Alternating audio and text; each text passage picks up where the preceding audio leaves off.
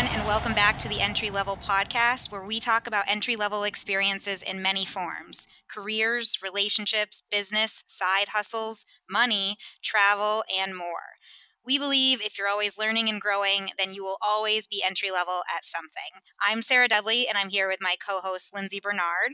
On this week's episode, we are kicking off our first series of 2019, a series that will focus on entry-level personal finance and achieving financial independence. To start that conversation, we have with us today Rachel Richards. Rachel is the author of Money Honey, a simple 7-step guide for getting your financial shit together. As you can probably tell, she is not only a personal finance expert, but brings some humor and sass to the process, which you know we are big fans of. So Rachel's passion for understanding money stemmed from growing up in a household on a strict budget. She began investing in the stock market at 18 years old and graduated a $40,000 per year college in just 3 years, 100% debt-free. She will tell us more about how she did it, but spoiler alert, it did involve selling Cutco knives. Her passion revolves around helping individuals get their money in order and achieve financial freedom. And we're really excited to hear what her tips are around budgeting, saving, and investing. So welcome, Rachel.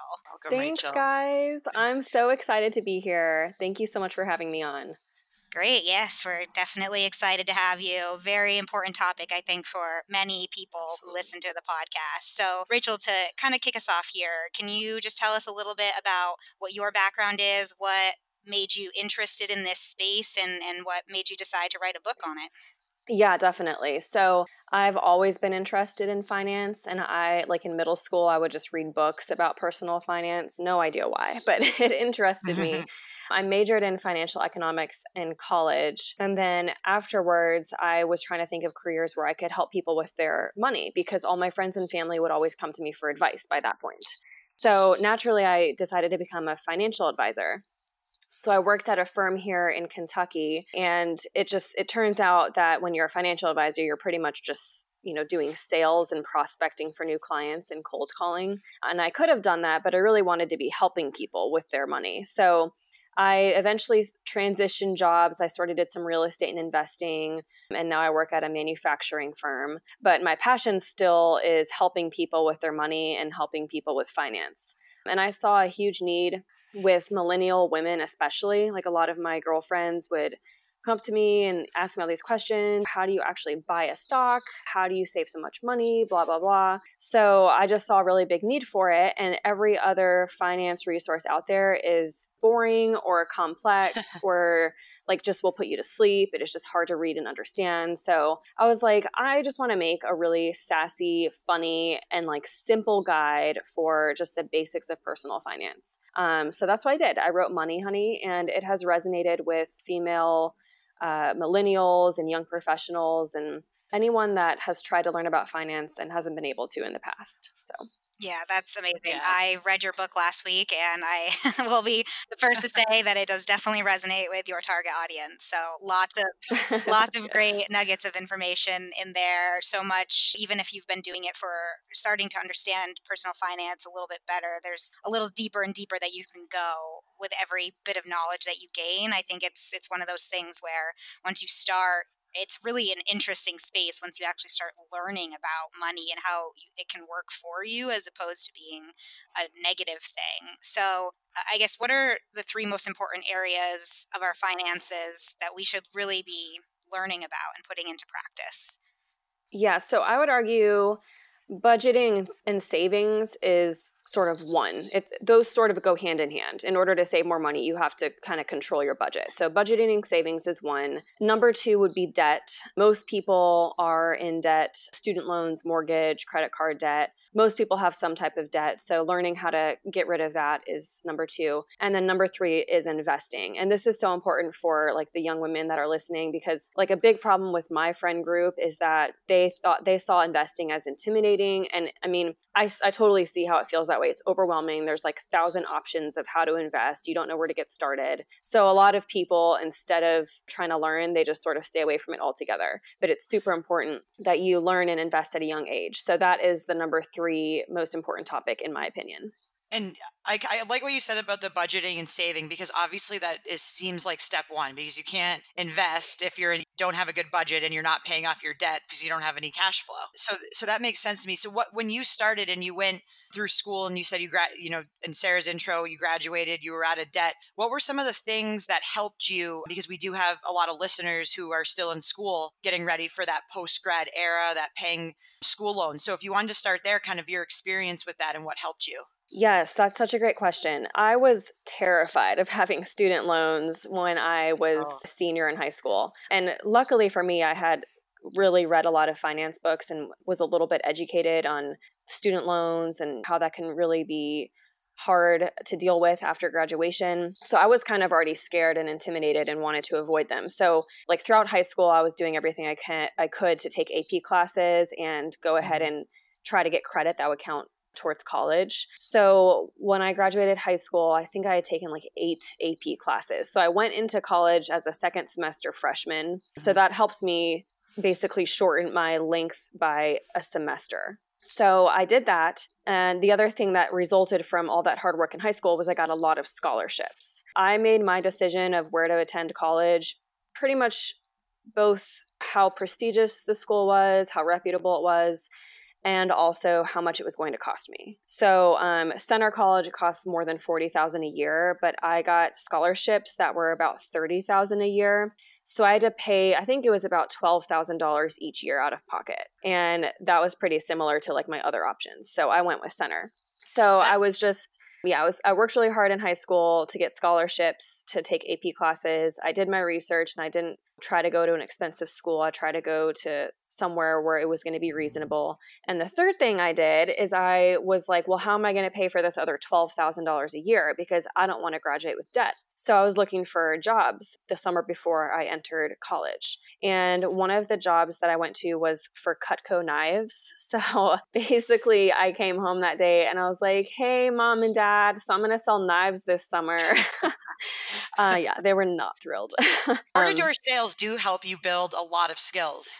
Like I'm sure. Yeah. I mean, I have to credit that job for for so much, for management, for public speaking, sales. I mean, it had a profound impact on me. So I highly recommend it. It's a great job. So I worked my butt off that entire summer, working harder than I've probably ever worked in my life. I set records. I sold a ton of knives. I made a little over 10,000 that first summer, which happened to be enough to cover my first year. So that's basically, that's basically what I did. I sold knives and that's how I paid for school. I took an extra class one semester or something, or a few extra classes. So I ended up graduating an entire year early, which also obviously saved an entire year's worth of tuition. So that was a big help as well.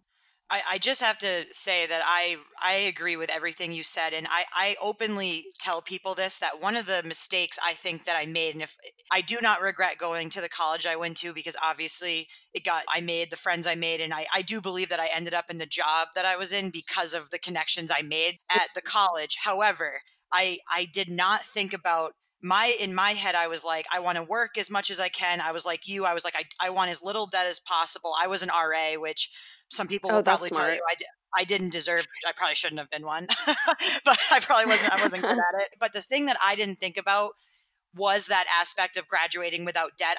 I should have thought that way, and I wish I would have, because it's such a double-edged sword now. But I kind of went into it like, okay, if I go to a good school and I do well and I get internships and I get a good job, I'll be able to pay my school loans off. But even when you come out with them in bulk, it's still really hard. So I think that's really good advice of things to think about, because I wish I would have done that a little bit more. And just one thing to add to what you said, just for our listeners, another thing that I thought about when you were going through that was thinking about after school, where are you going to live? Because I couldn't live at home where I grew up. The jobs that I wanted to get, I had to move to a city to get a good paying job, to get kind of on that career path. And I was always so jealous of my friends who could live at home for a year and not have to pay rent. And so I think, to your point, I just think those are really good points to think about and and really helps you out in the future. So I agree with you on all of those points for sure. Oh, yeah, thanks. That's a good point too because I was able to live at home after college for a year, and that helped me just save a bunch of money, which was nice. Yeah, do you think that on top of being able to live at home after college, was there anything else? Were you already making a budget? I think a lot of people fresh out of college, myself included, I have the first cash flow probably of my life with my first job out of college, and I wasn't making a lot of money. I think 30,000 for my first job a year, and then you're living on your own, you just want to spend money. I feel like if you haven't ever had it as free flowing cash flow before. So do you have any tips for people? And did you have a budget when you first came out of college that you really stuck to?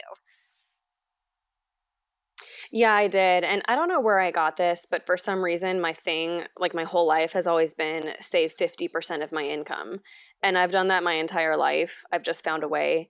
When I first got out of school and I was living at my parents', it was obviously easier to save money, even when I was making very little. So I think my first job, I think I was making 32,000 or something like that. And so I was able to save 50% living at home. And then I eventually, when I moved out, I ended up just looking for a room for rent because I figured it would be a lot cheaper instead of finding an apartment or finding an apartment with friends. So I ended up moving in with someone that I had found online that posted an ad and rented a room from her for like $450 a month, just flat. So I just found really creative ways to keep my expenses super, super low. And I was just always really aware of that, probably to like a really weird extent. I've just always been like that. But yeah, that's what I've always been able to do is save 50%. That's amazing. I think that a lot of people struggle to get to that. I think even, once people start making a lot of money, the idea of lifestyle creep and starting to spend more when you make more. It sounds like you have a strong opinion against lifestyle creep. I mean, it's just so tempting. I've done it myself because, I don't make 32,000 anymore. I make more than that. I'm still saving 50%, but obviously I'm spending a lot more. So I think about if I was still living on like $16,000 a year, how much I'd be able to save. Right. So it's hard. You got to remind yourself not to get carried away with it. When you get a 10% raise, let's say that's like $5,000. When you look at that after taxes and on like a weekly basis, that's really not a ton more money. So feeling like all of a sudden you have a ton more money to spend is probably inaccurate. So just being careful and kind of being aware and doing the math probably helps. Yeah. If somebody doesn't have a budget yet, do you have any recommendations for how they can kind of get started doing that? Any tools or anything that are helpful? Oh, definitely.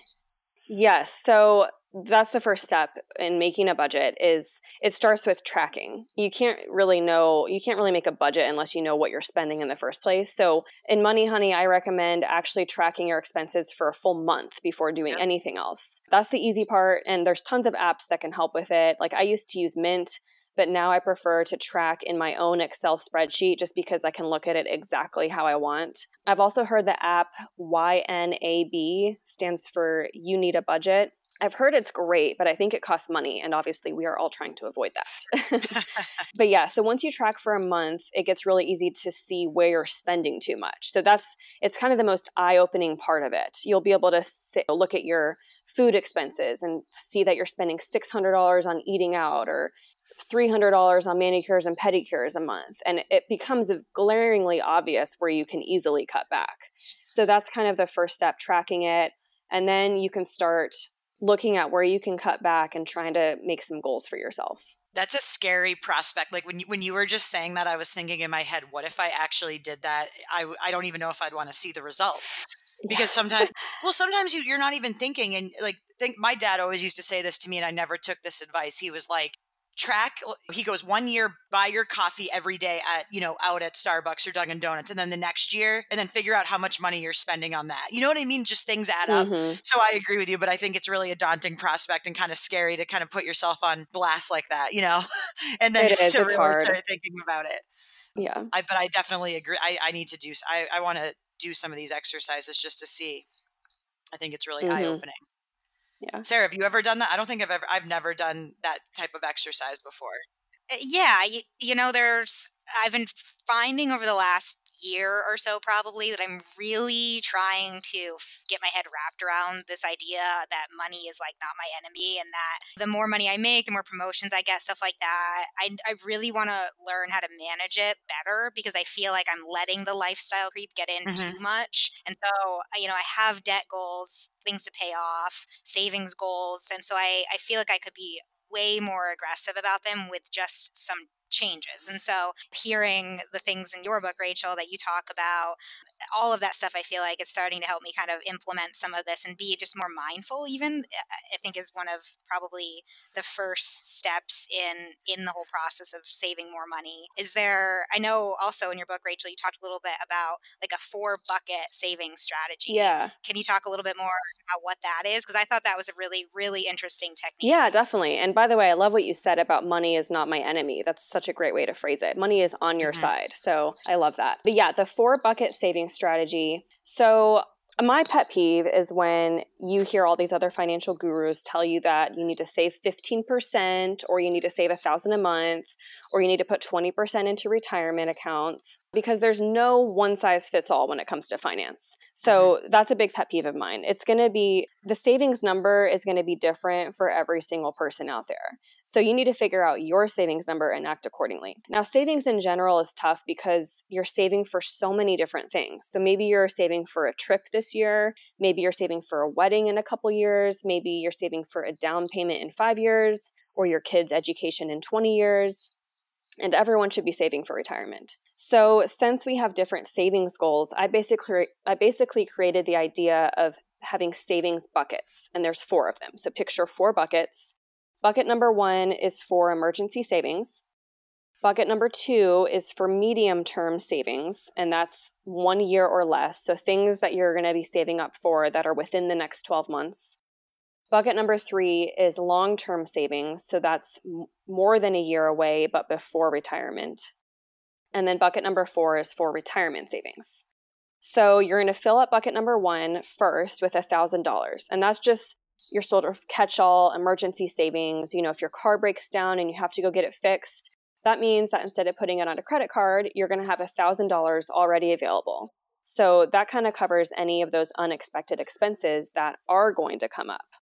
So that's the most important first step. For the other buckets, I kind of take my readers through kind of a process in Money Honey, where you'll calculate what you're saving for within those time periods and work on filling up those. So think about all the things you're saving for within the next year. You put a dollar amount to it, add it all up, and that's how much you should have in bucket number 2. And then you do the same thing in bucket number 3.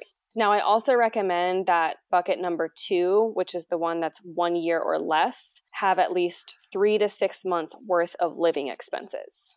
So it sort of acts as another emergency savings in case you lose your job or you need to support yourself for an extended period of time. So that's basically the way the 4 buckets are set up. I like that. Yeah, it's good. I think emergency savings, I read one stat that said something like 78% of Americans that have a full-time job live paycheck to paycheck. So I feel like for a lot of people, just getting that bucket 1 could be the difference between a financial hardship and not. So I think that's exactly it's incredible. Right. And maybe it was in your book I read that stat. I don't know. But probably something similar, yeah. I have a question though. What do you think about credit cards? Sarah and I have been getting into some conversations about this just on the side, and I feel like everyone gets different advice with credit cards. I remember when I didn't even have a credit card until I was, I think, 23. I just kind of, my dad never used them. Like, he was very against having them. And then when I got one, now I'm kind of like, I needed one because the sales life commissions and so I always just wondered, what's the best etiquette with them? What do you recommend? And just what are your thoughts on them in general? Yes. So I have a love-hate relationship with credit cards. I personally love them, but I also hate what they can do to people's finances. So I basically just urge everyone to be extremely cautious when it comes to credit cards, because it is so tempting when you have that credit card with a $5,000 credit limit, and that feels like it's your money to spend and you have $5,000 to spend. And it's so tempting to go out and just justify one little purchase here and one little purchase there. But before you know it, all those little purchases add up, and come time when the credit card bill is due, you can't afford to pay it. So it can be extremely scary. And for someone that's just kind of entering the world of finance and adulting, some people might not realize how credit cards work. So that's why I just urge everyone to be super cautious. And if you feel like you are going to be tempted to spend more than what you actually have in your bank account, then I basically tell people to stay away from them altogether. Only open a credit card account if you are disciplined, you know that you're going to pay it off in full every single month. So use it responsibly. Only have a credit card, again, if you're going to pay it off in full every single month. I have all my credit cards on auto pay. So that's smart. That's a good idea. It's hard to give advice on it because some people might be able to handle them. Some people might not. To be overly cautious, I just say don't test yourself. But if you can handle it and you're going to be responsible and you're not going to spend more than what you can afford, then I think credit cards are really awesome for earning rewards and earning points. So like, for example, I was just on a vacation in Costa Rica, and I actually just finished adding up all the expenses. So this is timely, but the vacation would have cost $5,000. And we kind of did a more fancy hotel and resort than we normally would have. It was 8 nights. The flights would have been $1,100. The hotel would have been, I don't know, $2,000, something like that. But because I had credit card rewards and sign-up bonuses, I got the flights and the hotels for free. So our Costa Rica 8-day trip only cost us $2,000 instead of $5,000. Yeah, it's such a game changer. It is amazing. I mean, I wouldn't be able to travel the way I do if it weren't for credit cards. So I also have a lot of positive things to say about them, especially when they're offering you these really large sign-up bonuses. If you can use them the right way and fully maximize the benefits, I do think they're really awesome.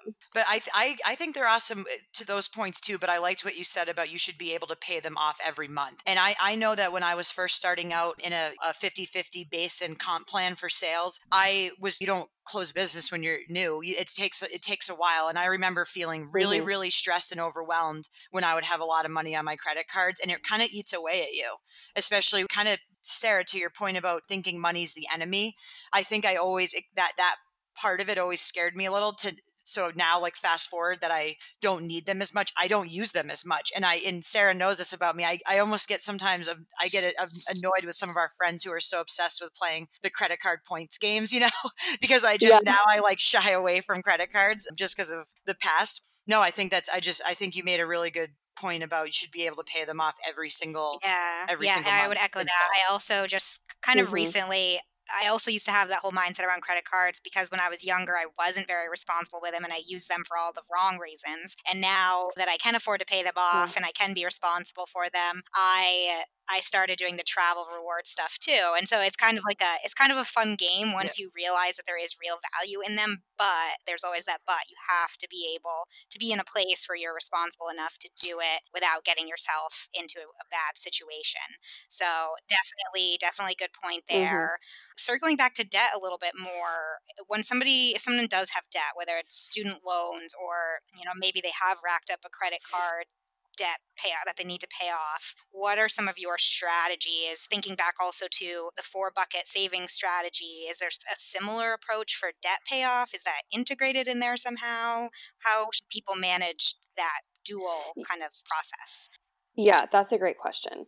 So in terms of just debt payoff and when you're focusing on that, there's kind of 2 methods out there. And the first one is commonly known as the snowball method. It's what Dave Ramsey advocates. And that's basically pay your smallest balance first and pay from small balance all the way up to the largest balance. That's what I did. Yeah. So if you have a $500 credit card and a $1,000 balance on a credit card, pay the $500 one first. There's a lot of great things to be said about that. And I think it's great for like psychological motivation. And then the other method is basically paying the highest interest rate first. And that's the strategy that I talk about in Money Honey. I think they're both great strategies and I outline them both. And I think that whatever is going to work best for the person is great. I always advocate for the highest interest rate strategy because that's where you're going to actually save yourself the most money as you're paying down your debt. So if you have a 20%. Would you recommend that though for just credit card debt, or would you recommend that for student loans too? Yes, for everything. Okay. So Okay, basically, if you have like a 20% interest rate credit card and you have a 5% student loan, you should pay the credit card first because that's going to have the biggest impact because you're paying such an exorbitant interest rate on that. Mm-hmm. So getting rid of that credit card is going to help you the most because you're not paying an enormous Yeah. interest rate, if that makes sense. Yeah, no, that makes sense. I just wanted to make sure. I think I agree with you with the psychological thing, though, especially with school loans. Mm-hmm. I mean, I'm sure your friends are the same way, but it is just such a topic of conversation of when that feeling of just paying off, getting that done. And I know for Yep. me, like I was really really mentally sick of it a few years ago, and then once I was able to get that first one paid, I just made me like push through to the rest, like, so I think the psychological part is so key, and it's so true. So, I mean, really, people should do whatever they think is going to keep them the most motivated. If they're going to be motivated because they can quickly pay one off, that's awesome. If they're going to be motivated because they know they're getting this high interest rate away, that's awesome. Just do whatever works. No, it's a good point. Yeah, speaking of mindset around money and a little bit about, the psychological shift that people have to have when they shift their mindset around money, and maybe they're starting to be a little more thoughtful and mindful about how they spend, and maybe, not so quick to throw money out for a lot of different things or reasons. Is there a shift that their circle of friends or family needs to expect, or maybe a little pushback that they might get from friends and family if they start to be really aggressive about saving and not spending so much? Yes. I love this question. So I always talk about, this is so similar to if someone is trying to eat really healthy. So like a year ago, I was like going through this phase where I was doing this strict diet and I was counting my macros, blah, blah, blah. And I turned down every social invitation that I received for like the entire 3 months. And my friends, like, they weren't visibly annoyed with me, but I was definitely self-conscious about it. And I figured they were probably like starting to get fed up. Like, when is Rachel going to hang out with us again? It's kind of the same thing with like going really hardcore and going on a budget. You got to remember, enthusiasm is contagious. In the book, I talk about why it's important to not only write down your goal, but to share your goal with your friends and family. Your financial goal. You can even make a post on social media to hold yourself accountable. But if not, at least let your friends and family know what you're trying to do, but most importantly, why you're trying to do it. Because once you explain that to them, they're going to be totally on board and they're going to support you. They're going to encourage you.